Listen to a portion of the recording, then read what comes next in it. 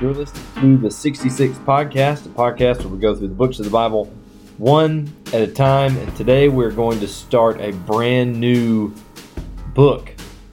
Yes. 1 Thessalonians. 1 Thessalonians. A very exciting time for the 66 Podcast. Yes, we have been, up to this point, we've been in Ezekiel. So we're shifting gears big time here. Both of us kind of, I think, got a little, well, I don't want to say we got tired. A little weary. The book of the Bible. Yeah, weary is probably a good term. It's just... No problem with the book, it's a problem with us. I mean, right. it was hard. Yeah, it was really hard.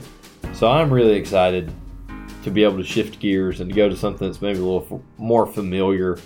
Mm-hmm. A lot more familiar. Yeah, I wouldn't say any easier, because I think, Thessalonians has some deep things to ponder on. Second Thessalonians is going to be pretty difficult to get to chapter 2, and there's some deep stuff. I hope to get into something really good in the second segment that I think we'll enjoy talking about regarding the end of time. Maybe that'll keep our listeners listening at least through this first segment and get to the second one. That's always something people perk up for, anything about the end of time. Yeah, so there's a lot of stuff to think about, but it's shorter, easier to manage, easier to outline. Yeah. And so I'm glad to be in the New Testament, and we'll stay here for a while, obviously covering 1st and 2nd Thessalonians before we shift gears again. So let me give a little introduction to this book, the first epistle to the Thessalonians. And the best place to start is actually in Acts 17, which is the story of how the church at Thessalonica was established. I'm just going to read that. It's not very long.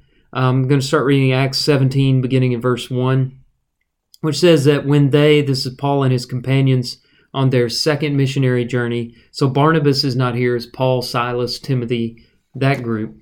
They had passed through Amphipolis and Apollonia. They came to Thessalonica, where there was a synagogue of the Jews. If you're wanting to figure out where Thessalonica was on the map, or where it is on the map, I can say that of this particular town. It is currently in Greece. At that time, it was located in the province called Macedonia. Mm-hmm. You may be a student of the Bible and have noticed in 2 Corinthians, in particular, chapters 8 and 9, the churches of Macedonia are referenced many, many times. And they're given to the churches at Corinth as an example of how to give and how to treat people. And you may have scratched your head and thought, I don't see any letters to Macedonia. I don't know of any references to the church at Macedonia. Well, if you are familiar with the Thessalonians and you're familiar with the Philippians, you're familiar with the churches of Macedonia. Mm-hmm. And after what we see here and what we know from Philippians, which we have podcasted that as well, you know that these were very good churches that were close to Paul's heart. And so you wouldn't be surprised that they are the churches referenced in 2 Corinthians 8 and 9, which talk about giving. So this is how one of those churches in Macedonia, the Thessalonians in Thessalonica, was established. Now, back on Acts 17, let's look at verse 2. Paul went in, as was his custom, and on 3 Sabbath days he reasoned with them from the Scriptures, explaining and proving that it was necessary for the Christ to suffer and to rise from the dead. So he is, when Luke here talks about the Scriptures, he's talking about the Old Testament, right? So Paul is able to prove in the synagogue, where they study these Scriptures every Sabbath, that Jesus is the Christ, explaining it, proving it, using the Old Testament prophecies of the Messiah, and saying, this Jesus, whom I proclaim to you, is the Christ. And we say Jesus Christ so often when we refer to Jesus that we've put those terms together. It's very comfortable with us. Yeah. But for them, that was revolutionary for somebody to put the name Jesus with the title Christ, which means anointed one, king, Messiah. He's saying Jesus, the carpenter's son from Nazareth, that's who the Messiah is. Yeah. That's who we've been waiting for. Very controversial statement, especially to make in a Jewish synagogue in those days. So verse 4 tells us that some of them were persuaded and joined Paul and Silas, and did a great many of the devout Greek, as did a great many of the devout Greeks, and not a few of the leading women. But the Jews were jealous, and taking some wicked men of the rabble, they formed a mob, set the city in an uproar, and attacked the house of Jason, seeking to bring them out to the crowd. I don't know who Jason was. He seems to be somebody well known, or Luke would not have just thrown his name out there without explaining who he was. He also seems sympathetic to Paul's cause. Yeah. Probably one of the ones who obeyed the gospel there. So they couldn't find them. They dragged Jason and some of the brothers before the city authorities, shouting, "These men who have turned the world upside down have come here also." I've heard that phrase a lot, that we should turn the world upside down. And I think we fail to realize sometimes that was a statement made by those persecuting the church, and it was not a compliment. That's not to say we shouldn't use the phrase in that way, but I do think we should know where it comes from. So anyway, they're really having a bad time in Thessalonica, and they accuse Jason of receiving them, which was probably true, and says that they are all acting against the decrees of Caesar, which is false, saying there is another King Jesus. They don't understand the concept of a spiritual kingdom, and they think that Paul's trying to set up a new government, or maybe they don't think that, maybe they know better, but they're trying to cause trouble by making that false accusation. Yeah. So verse 8 says, "The people and the city authorities were disturbed when they heard these things, and when they had taken money as security from Jason and the rest, they let them go." And verse 10 tells us the brothers, so there was a church there by that point, the Christians there, immediately sent Paul and Silas away by night to Berea, and when they had arrived, they went into the Jewish synagogue. So Berea was right south of Thessalonica. Paul had to get out of there. It says, verse 2, that he had been there 3 Sabbaths, so a very short stay in Thessalonica, which leads me to 1 Thessalonians. This is one of the earliest letters Paul wrote. He wrote it probably from Corinth, after Timothy had come back from that bad situation on Thessalonica, with news about how things were going up there. It makes sense that Paul would write a letter like this to a church that he only had 3 weeks with, because, he didn't get to finish the job. There was a lot more teaching that needed to be done that Paul was not given the opportunity to do. Yeah. So, the purpose for this letter is pretty obvious. There's a lot of persecution in the city, and also they were kind of shortchanged on teaching. They didn't get enough teaching. You can divide the letter into 2 parts, like a lot of Paul's letters. The first part, chapters 1 through 3, is a narrative looking back to the missionaries' visit. And then chapter 4 to the end of the book is an exhortation addressing the Thessalonians' problems. So, he has to deal with his visit there because it was a bad experience in some ways, not in every way. And then he was able to turn the rest of the letter to an exhortation and encouragement to rise above their problems. So what we're going to look at, the first chapter, is in this way. We're going to ask the question, what makes a healthy church? And I think that's such a better description of a good church than, what's a big church, or, what's our goal? Sure, we want to multiply, and we're supposed to be spreading the gospel and making disciples. But you can have a big church that's unhealthy, and it's possible to have a small church that is healthy. And, there's that phrase, sound doctrine, that you hear a lot in Timothy and Titus, which means healthy doctrine. And so this first chapter of 1 Thessalonians is all about a healthy church, and we see 3 things.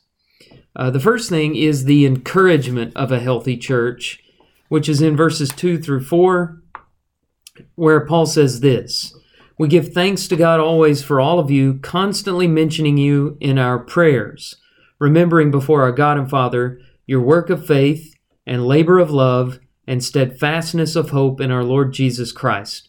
For we know, brothers loved by God, that He has chosen you." I'll stop right there. You can see that they are healthy, and Paul is thankful for them. Now, he's been thankful for unhealthy churches, so just the fact that he is thankful for them and prays to God about them doesn't mean in and of itself that they're a healthy church. The church at Corinth was not a healthy church. when 1 Corinthians was written, and Paul thanked God for them. But he goes on to talk about those three graces or attributes, faith, hope, and love. And the emphasis here is on the activity of the faith, hope, and love. He calls it the work of faith, the labor of love, and the steadfastness of hope. When he gets to 2 Thessalonians, he brings up these graces or attributes, whatever you want to call them.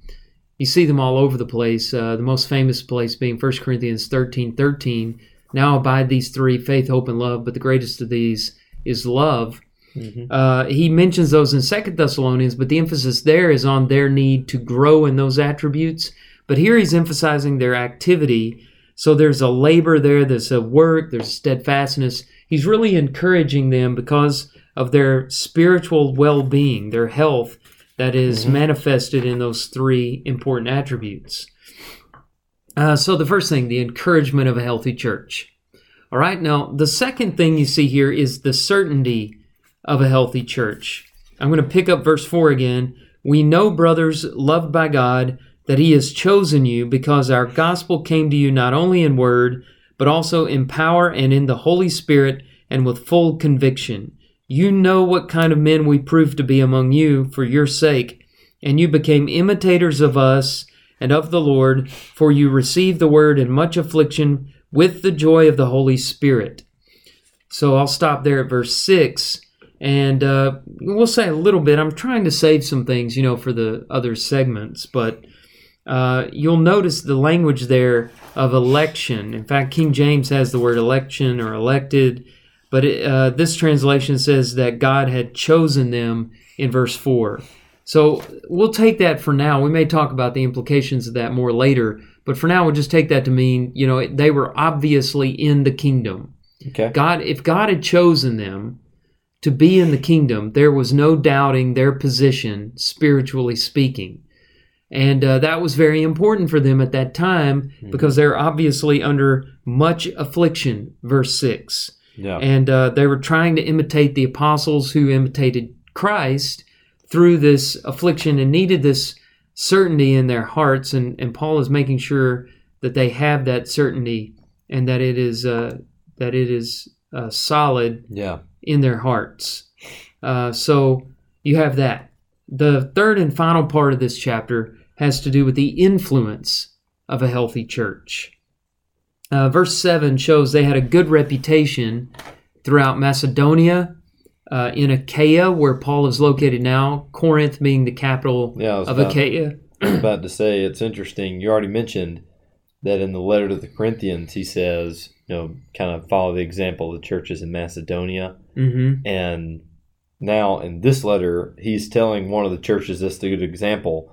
You're a good example in Achaia, which is where Corinth is. So that's pretty neat. It ties it together. Yeah. I mean, it makes you think, okay, he's already working on the first epistle to the Corinthians, even before he left Corinth. But he says in verse 7 that they became an example to all the believers in Macedonia and in Achaia. For not only has the word of the Lord sounded forth from you in Macedonia and Achaia, the nearby regions, but your faith in God has gone forth everywhere so that we need not say anything. We know Paul used them as an example, but it seems like without Paul's help, their reputation was spreading for their faith and their hope and their love. And he mentions Macedonia and Achaia, but then he broadens it out to everywhere. And I don't think he's speaking literally. Somebody might come up and say, well, what about North America and the Native Americans? He just means, like we would say, there are potholes everywhere in this road.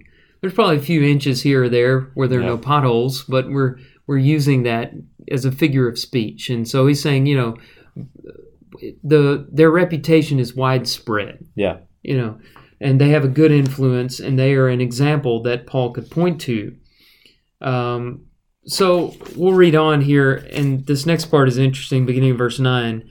Speaking of those churches everywhere else, they themselves report concerning us the kind of reception we had among you. And so he's going back to Acts 17, before the trouble started, how readily they were accepting the gospel. Mm-hmm. He says they turned from God, or they turned to God from idols to serve the living and true God, and to wait for his Son from heaven, whom he raised from the dead, Jesus, who delivers us from the wrath to come. So they were a perfect model. The word example here comes from tupos, which is a Greek word that kind of has an illustration, right? It's a cast, a mold into which melted metal is cast, and when it cools, you can pop the metal out of that cast, and it looks exactly like the cast. That's the same term used of Jesus, right? For being in Colossians, I believe. It may have a prefix on it in Colossians, but I know that it's the word that is used in Romans. Image. Yeah, in verse 15, the image of the invisible God. Okay. That's the term. I know it's also used of the scriptures in Romans 6:17. Where it's sometimes translated pattern or a form. Yeah. You were obedient from the heart to that standard of teaching or form of teaching to which you were committed. And so there's an idea there that my life should be poured into the Word of God, which serves as a mold for me. Yeah. And here they're living out the Word of God, even though they had very little instruction. And Paul can encourage other churches to make your life look exactly like their life. Mm-hmm. And one of the remarkable things about them, evidently, was their conversion. This is conversion language that we're reading here at the end of the chapter. Turning from God. Why do I keep saying that? Turning to God from idols to serve the living and true God. So they turn their lives around. And it reminds me of the complaint that was made about them in Acts 17. They've turned the world upside down. Mm-hmm. That's a negative statement, but you could also say what they were doing was converting the world. They were converting people, which does turn people around, maybe not upside down, but it is a turning that happens not as much as it ought to happen in lives as churches are out there making disciples. Mm-hmm. Very easy reading, just 10 verses, but there's a lot here. So I'm going to save our time here and cut off the reading right here, and we'll come back in a little bit and have a couple of good things to think about.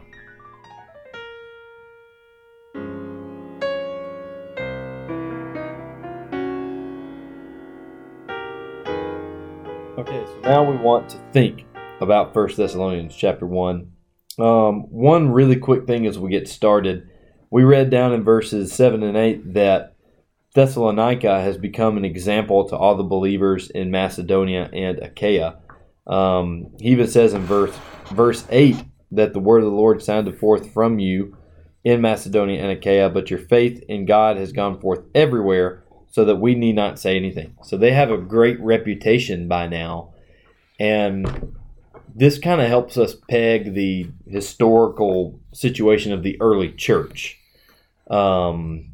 I think we talk about historical situation. If we don't know a whole lot about world history, it doesn't mean much. But for the sake of the church, it's pretty important. So this is the second missionary journey of Paul, and I'm assuming about halfway through the trip, because when he leaves Thessalonica, he's in Corinth for a little over a year. Mm-hmm. And we know this trip only lasts, 2 or 3 years. Right. So he stays in Corinth for over a year, and that gives plenty of time for the Thessalonians to build this great reputation, for Paul to be able to write even the first letter after several months go by, maybe. Then they reply, and then he even could write the second letter, like I know you were talking about before we hit record. He has plenty of time to do that. And this point in the history of the church is a very transitional time period, because we've just recently had that Jerusalem conference where now, like Gentiles, officially you can come to the church with only, help me out here with these, as long as you don't eat anything that is strangled, stay away from blood, stay away from sexual immorality, and stay away from food sacrificed to idols. Mm-hmm. Those 4 things, Gentiles, you guys are good. We're not going to make you keep the whole law of Moses.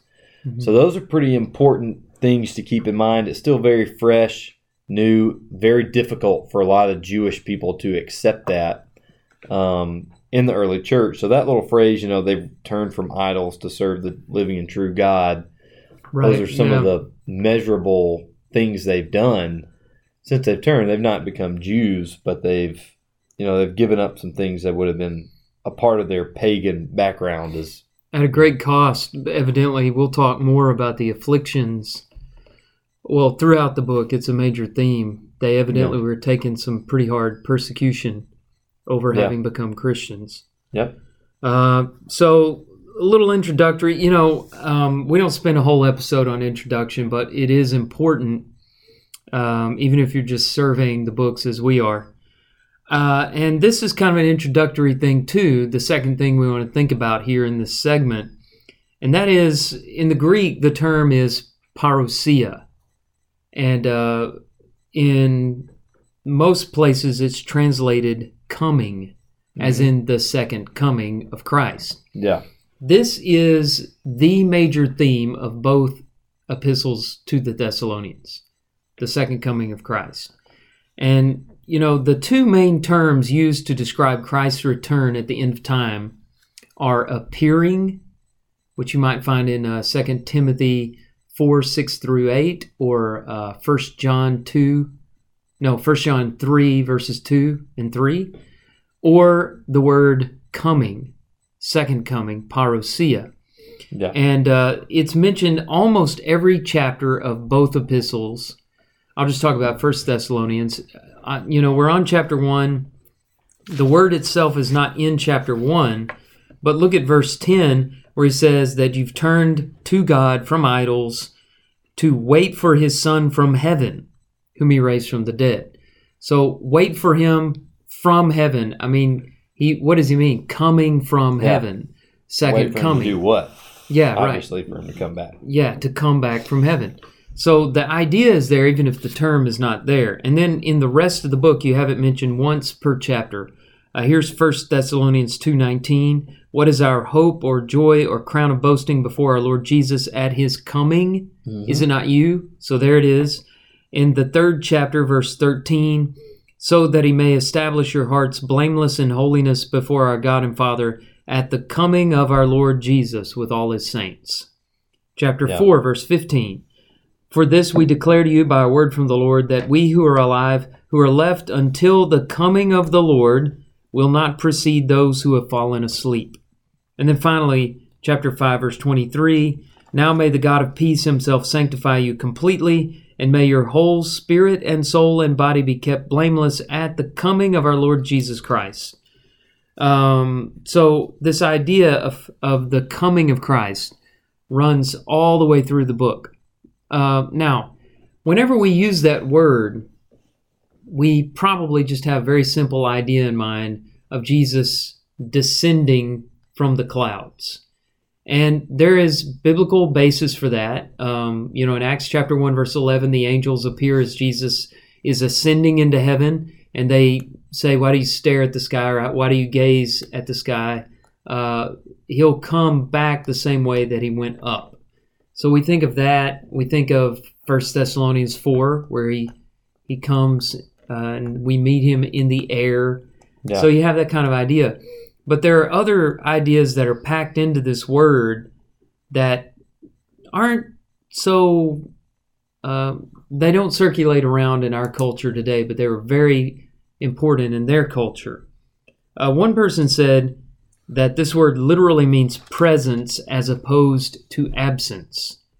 So, now obviously Jesus is not present in a personal way, although I know there is a sense he says, behold, I will be with you always to the end of the age. He is with us and he's omnipresent. Those are two senses of the idea of his being with us. Mm-hmm. But we're talking about a personal presence instead of the absence that we have now. Yeah, in the same sense in which he was throughout the Gospels, right? Yes, yeah. Hear, see him, touch him, that sort of thing. That's right. Sophocles wrote this play Electra, which this concept of the parousia was very important. He was telling the story of this king, Orestes, who was the rightful king, but an intruder had come in, an imposter, that's what I meant to say, had come in and taken his throne, and it was dangerous for him to go back. So Orestes sent word ahead that he had died in a chariot accident. And then he, in disguise, came into the city of Argos, where he was supposed to be a king. And it's a very clever disguise because he was holding an urn with ashes in it that he claimed to be the ashes of Orestes, and he was Orestes. I don't know if you're still following me now. Yeah, I got you. So he's carrying his own ashes, not really, but he's saying the king's in here in this bucket, and he's the king in disguise. Yeah. So he is absent, quote unquote. I had to say quote unquote because I'm doing air quotes for Andrew, but you can't see that. We'll start videoing this so people can see the air quotes. Never. Because I feel like there are several times that you'll do air quotes and then you explain that you're doing air quotes. And I think I do it too. That's not reason enough to video this. We feel the need to explain our hand motions. My hand motions now, it's so cold in here, I've got my hands wrapped around my coffee cup. You're cold? I'm freezing. Maybe I'm getting sick. I don't know. But I'm sorry. I totally train wrecked your so we're in the middle of a story here. Aristes has got his urn. He's carrying his own ashes. Yeah. And then at some point he announces his presence.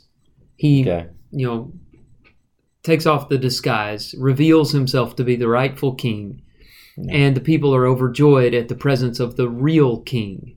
So think about that in relation now. We're in the world. The devil is the god of this world. Jesus is coming back, and he will be, revealed. He will be present suddenly and certainly. Every eye shall see him.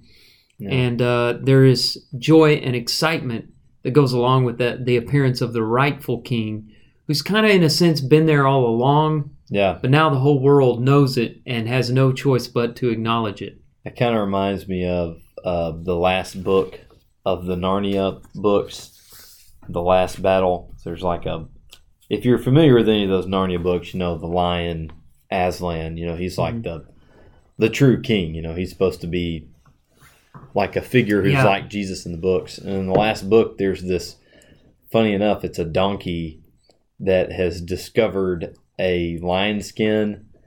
And he wears the lion skin and pretends like he's Aslan in the last book.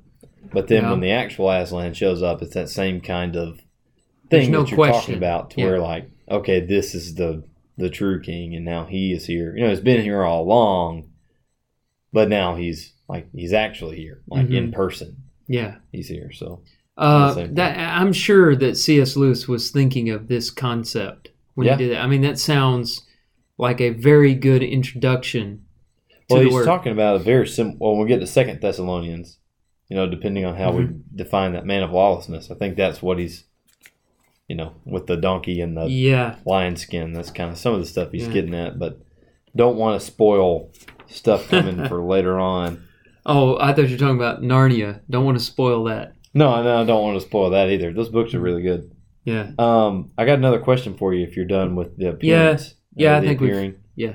How about verse 4, where he says, brothers loved by God, that he has chosen you. Mm-hmm. So, I get that God, he chose Paul to do all those things for him. Maybe he's chosen the Thessalonians in a similar manner in which he chose Paul. So, how do we answer, could the Thessalonians still have done whatever they want, or at this point, my God chose you to do it, so you're going to do it, to be this word great there example. Is elected, right? Mm-hmm. So, everybody wonders, is this the doctrine of election that I've always heard about, that God chooses individuals prior to their birth, even before maybe the foundation of the world, to be saved, to be condemned, even like you were talking about, maybe to do a specific task.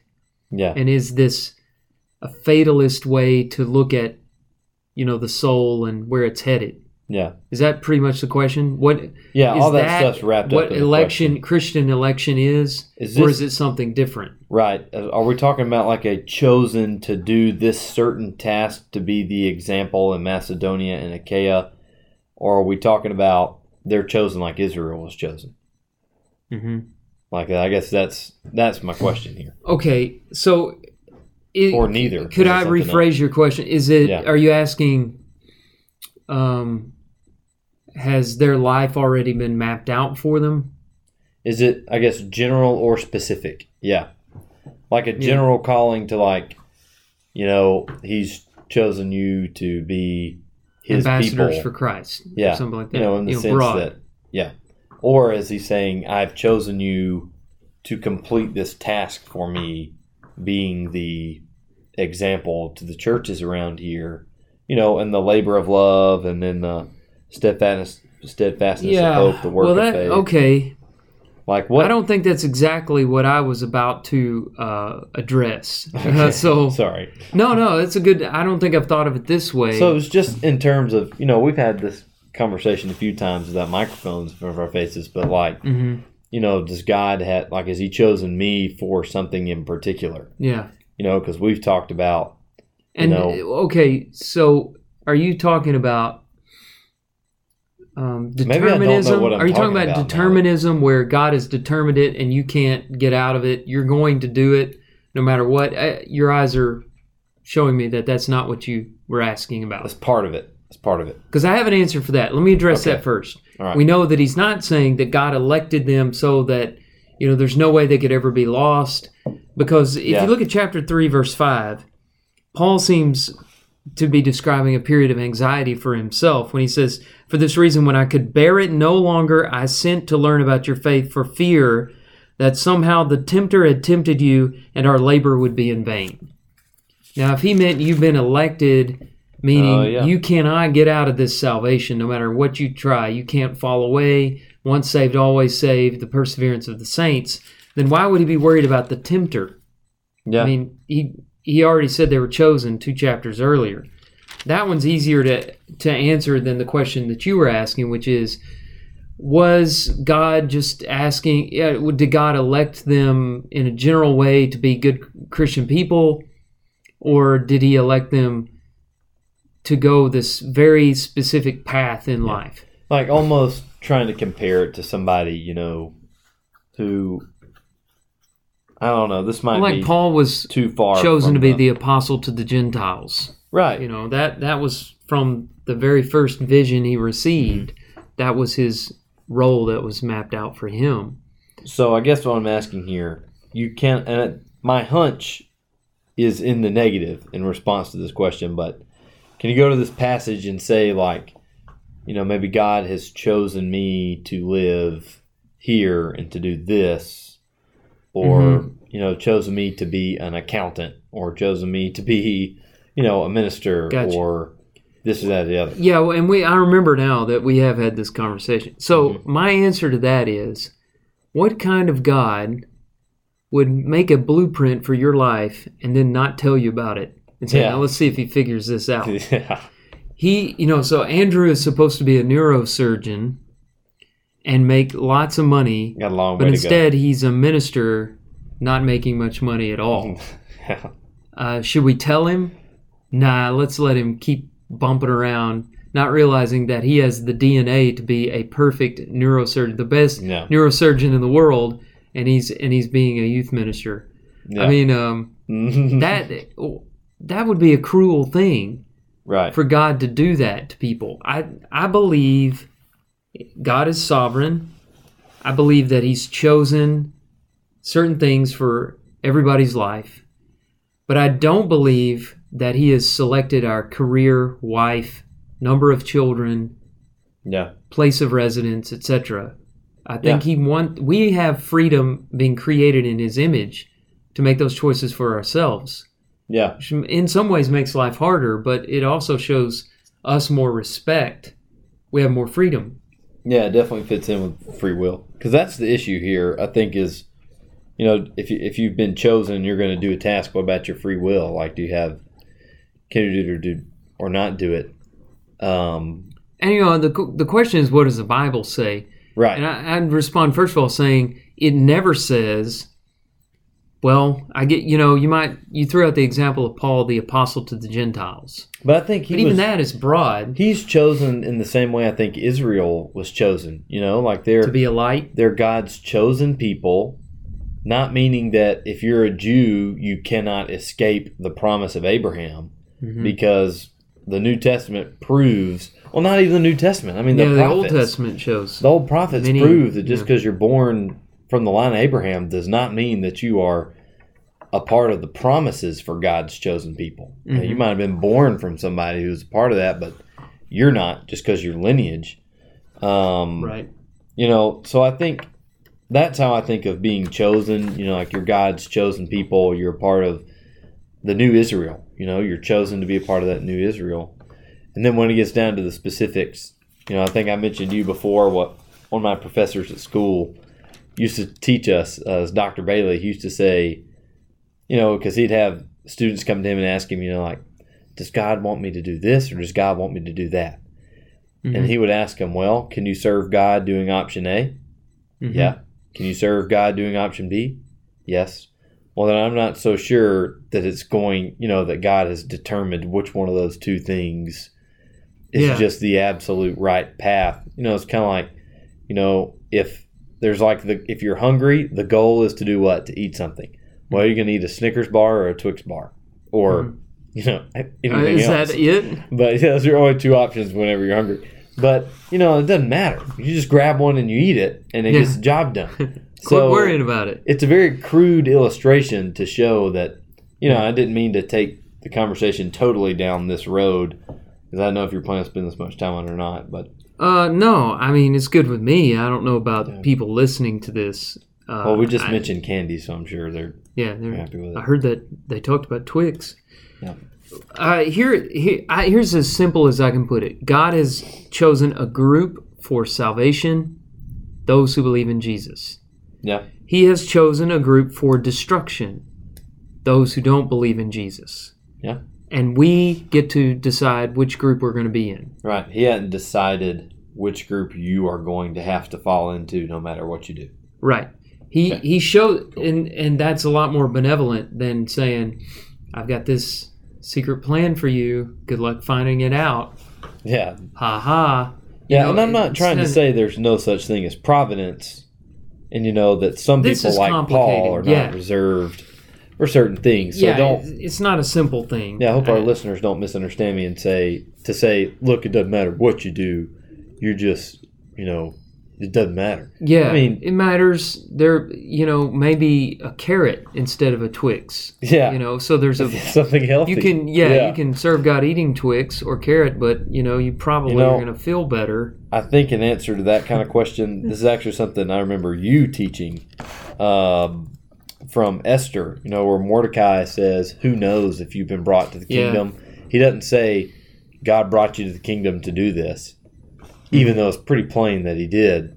But, Mordecai, in the moment, he's saying, who knows? Yeah, because he didn't know. He didn't know. I mean, there was a real chance that Esther could have died doing that. Yep. So if you take that unbiblical point of view, just think about this how high the stakes are.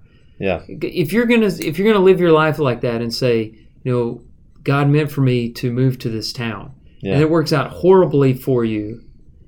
The next time you move to a town, you can't say that again. Okay, no, it was this town. I didn't understand. Yeah. After a while, you're not certain of anything anymore. Mm-hmm. But it's all based on an unscriptural view of the election of God.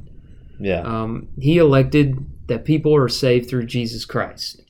Right. And that's not just a simple thing. It's not like he just sat back and said, well, that's all I'm going to do. That was a pretty big deal. Yeah. And he is for everybody, but he's not forcing anybody to go one way or the other. Yep. And I'm with you on providence. I do believe in talent, for example. I think that some people have abilities other people don't, vice versa. I believe that people have special opportunities, and they ought to use those to serve God the best they can. Yeah. But I don't want people sitting in Georgia wondering if they should have moved to California or vice versa, because that'll ruin your life. Yeah. Because there's no book hidden under rubbles of dust. Rubbles of dust.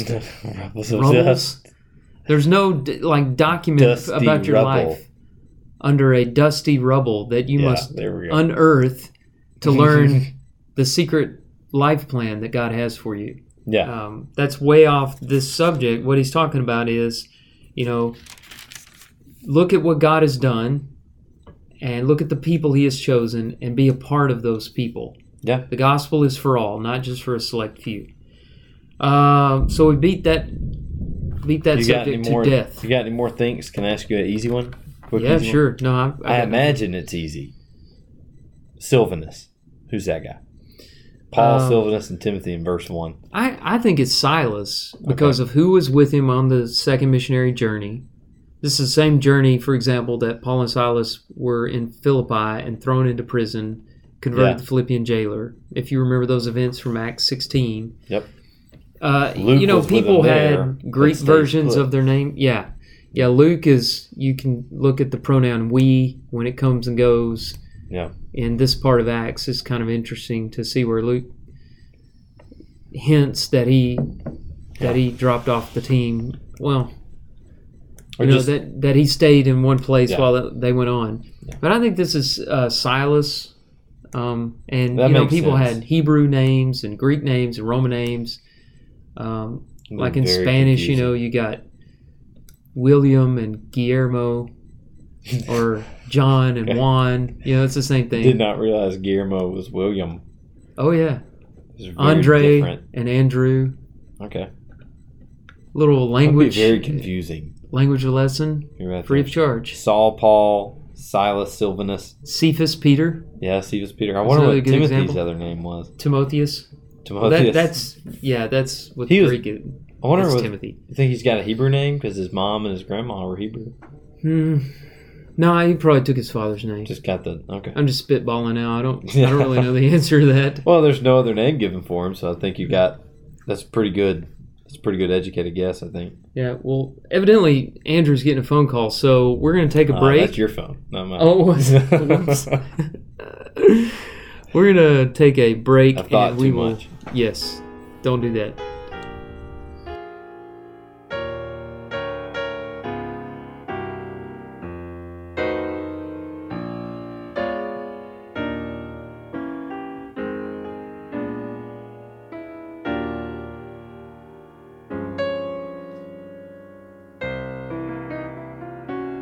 All right, so we've thought as much as we can think, and now we're going to apply. So we like to do this at the end of every episode to take the knowledge that we get and to make it relevant somehow to when the recording's over with. We've not just learned some knowledge, that we've got something that we can use. Yeah.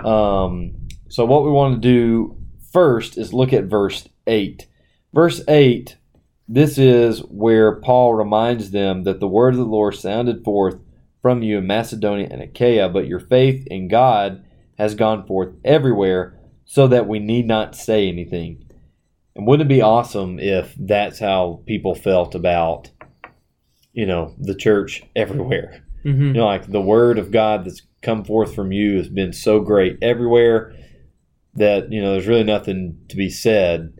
It's kind of letting your actions speak so much louder than your words. I know it's really cliche, but to a certain point, if you have the fruit, I guess, to back it up, you don't really have to say anything. Right. And people get tired of hearing words. Yeah. Coming from hypocrites who do not practice what they preach. Right. And so I think the power of action is that it shows that you believe the words. If the words are just coming, we see that all the time. Yeah. But when you practice what you preach, and I think the reputation came from verse 3, their work of faith, labor of love, steadfastness of hope. It's important to have, I guess what you're saying is it's important to have a good reputation. Yeah, reputation is important and what you do to build it. And I do want to qualify it with this. There's that old phrase like, preach the gospel. Use words as needed. I've never heard that. You hadn't heard that? It's like... Use words as... So... Use words... It's kind of an anti-doctrine use words thing, right? if necessary. Okay. It's like Do basically... they say it that way? Or... Because it's kind that's how I read it in my head. Yeah. Somebody being like, ooh, this is really smart. Yeah. Like, all these people that tell me I have to go, like, actually speak to people about Jesus, I got them now. Yeah. Because they're of hypocrites, this quote. But I live it. Yeah. Yeah. But I think it's important to notice why they don't have to say anything here, because they've already said a bunch of things. They've already... It's not like, we just live right And we only do things that are sans speaking. Well, look, though, at verse 8, the word of the Lord sounded forth from you. Exactly. So that's what you're saying. Yeah. So the apostles didn't have to say anything because their disciples were saying something. Yeah. The word was being spread around. Yes. That's my point. Yeah. So Paul didn't have to do it in that case. Yeah. And I'm a firm believer, actions do speak louder than words in a lot of cases. To a certain degree, I guess I agree with that kind of dramatic statement. The way you live is just as important as what you say, but we don't want to say, as long as I am living a wholesome life, that makes me good on evangelism. I don't have to go talk to somebody about Jesus, right? As long as I am trying to act like Jesus. Yeah. At some point, Jesus people aren't going to get it. Yeah. It may be that they think that they've got it. And acting like Jesus involves speaking like Jesus, right? Exactly. Jesus didn't just walk around silent all the time. He taught people, he spoke to people, and he taught them about who he was. Right. So, and it's not just evangelism, but also doctrine.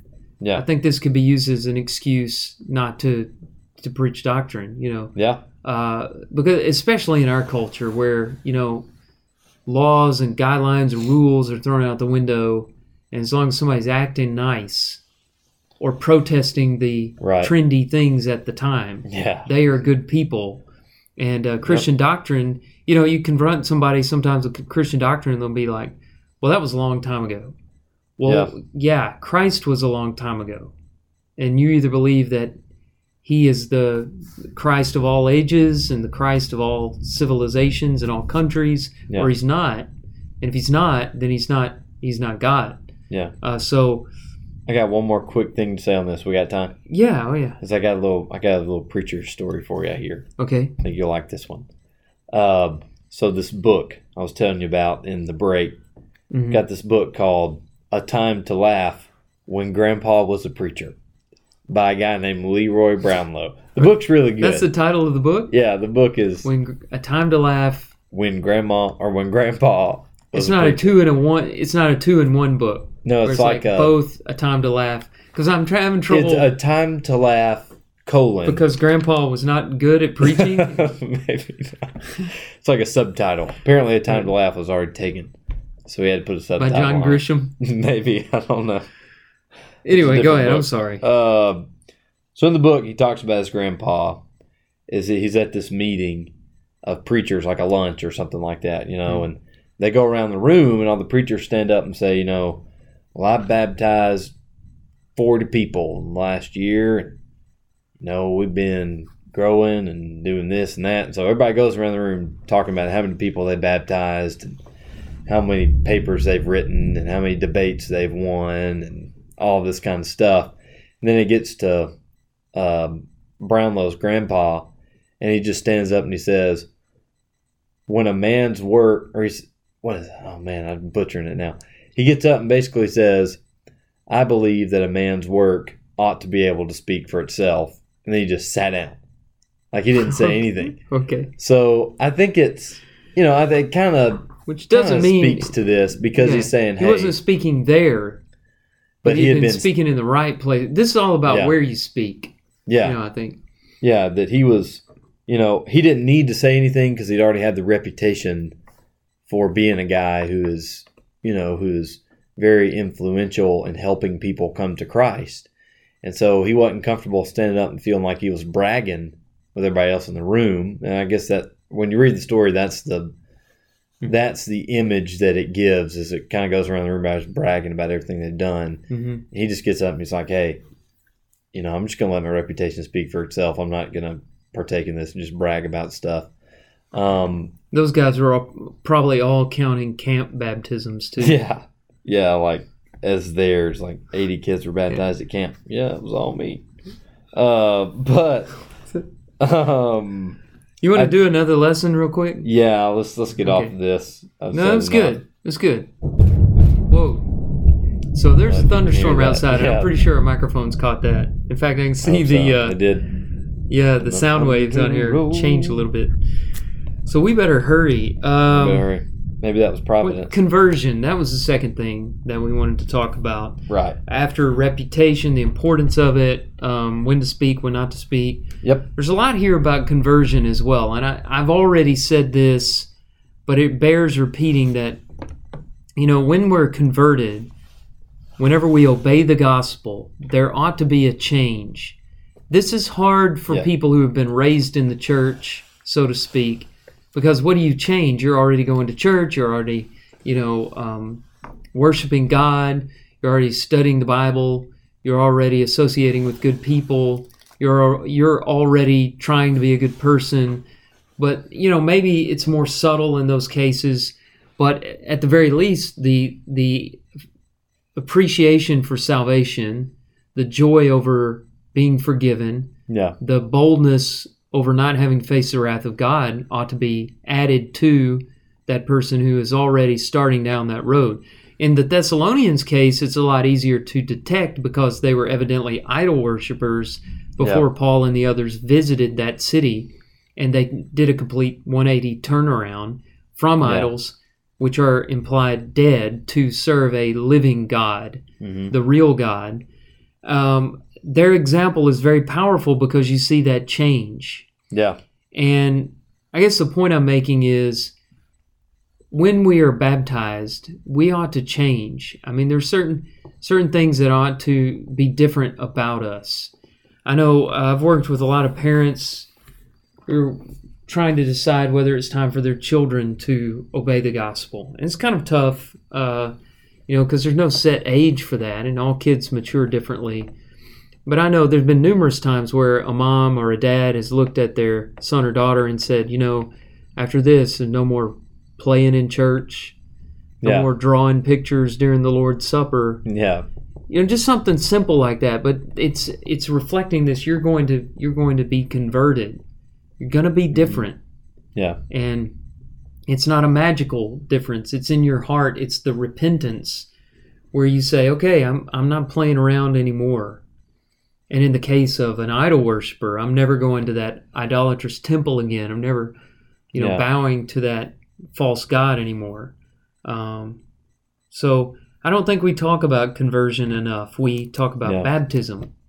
Right. And we say he was baptized, and that's important, but you can be baptized and not be converted.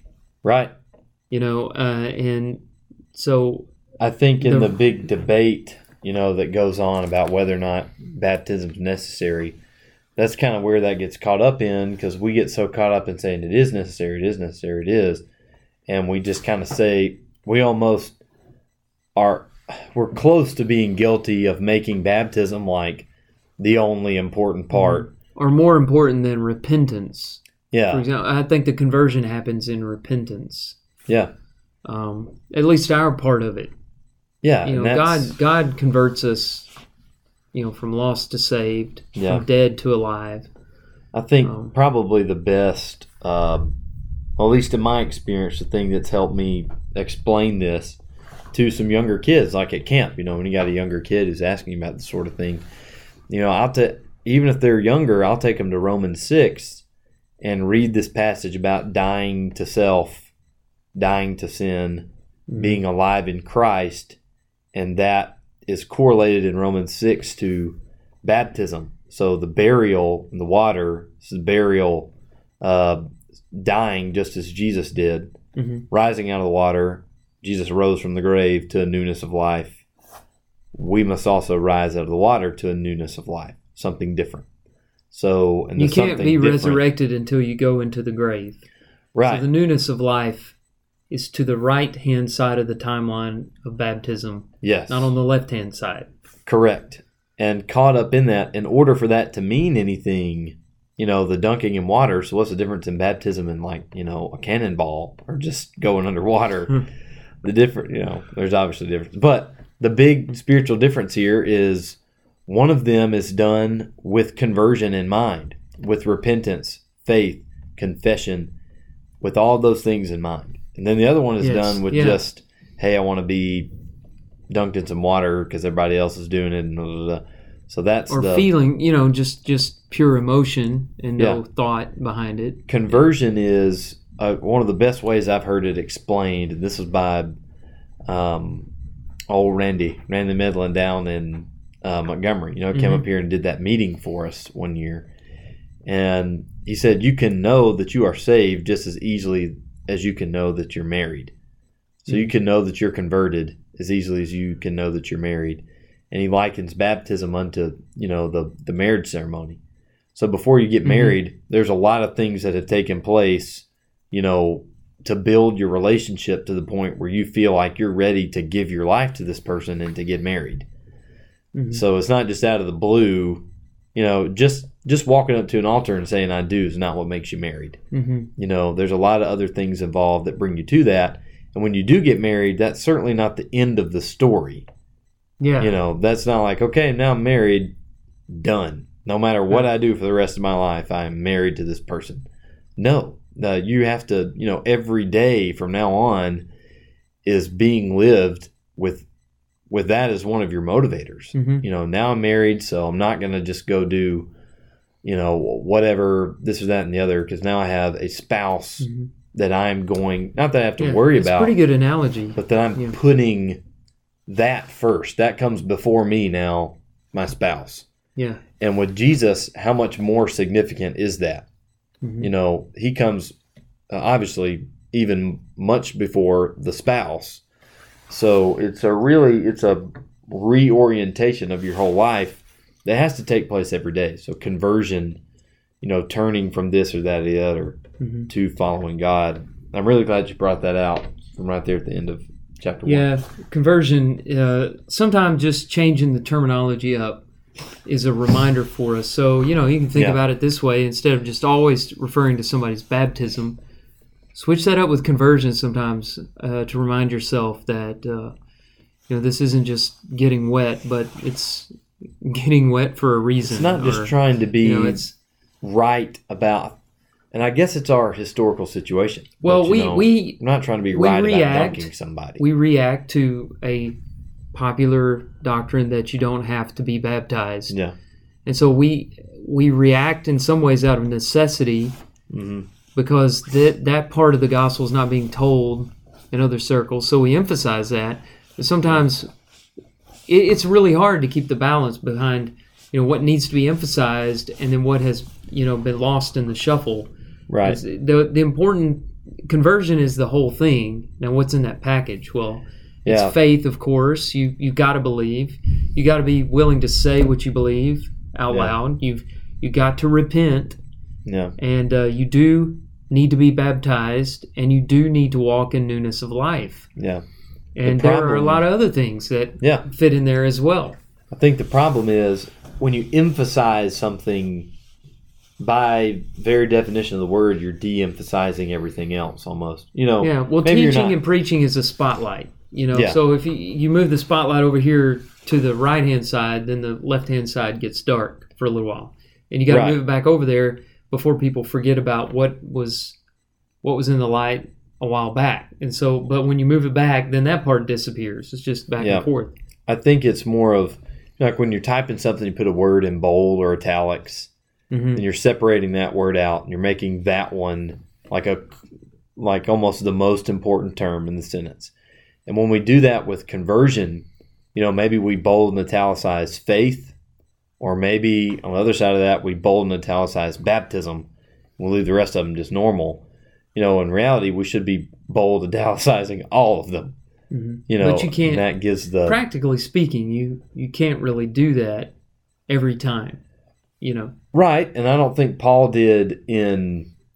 Or Paul or any of the other people did in Acts. It's a good example. Some of them were. You meet people where they are. He only was there for 3 weeks. Yeah. In Thessalonica. All right, we're out of time. So let's go through this whole routine. We have a website, the66.net. 66 is a number. Yes, it is. Twitter, personally speaking, I'd like to see more activity from our listeners on Twitter. All right. How about let's do it. Spreading the word a little bit? That's going to require me to be more active with our Twitter account. Well, you can say at the 66 podcast, great show today, or something like that. It's not too much to ask. Nah. in the history of the 66 handle, we need to start. We've never Twitter had a tweet. Polls. We need to start doing Twitter polls. Twitter polls. We have people tweet at us. Oh yeah, that's true. Yeah. That is true. We get several. Yeah. We need to start doing some Twitter polls. Well, it's been a while. I've seen those things. Do you do it? Twitter's been down. I just can't talk about this. Do you do Twitter polls? Because I see them, I skip them. You can't? Oh, sometimes I do. Like if they're, the only one, I'm probably telling myself a little bit here, Dan Le Batard show on ESPN. Sometimes I absolutely hate that show. But other times it's pretty good. But one thing they do, I'm guessing the ESPN exec said, hey, put a couple polls up during your show, and he didn't want to do it because now they have like 30 polls over the course of their episode. And it looks like they're just doing it to be smart aleck. To say, okay, you want us to do some polls? Well, about every 5 seconds we're going to put up a new poll. Yeah. Well, look for stuff on Twitter. Andrew may put a poll up or something. But we're going to have to get out of here and get out into the thunderstorm. Into the rain, yeah. And we appreciate everybody listening. We're going to pick up with chapter 2 of 1 Thessalonians next time on the 66. Roll Tide.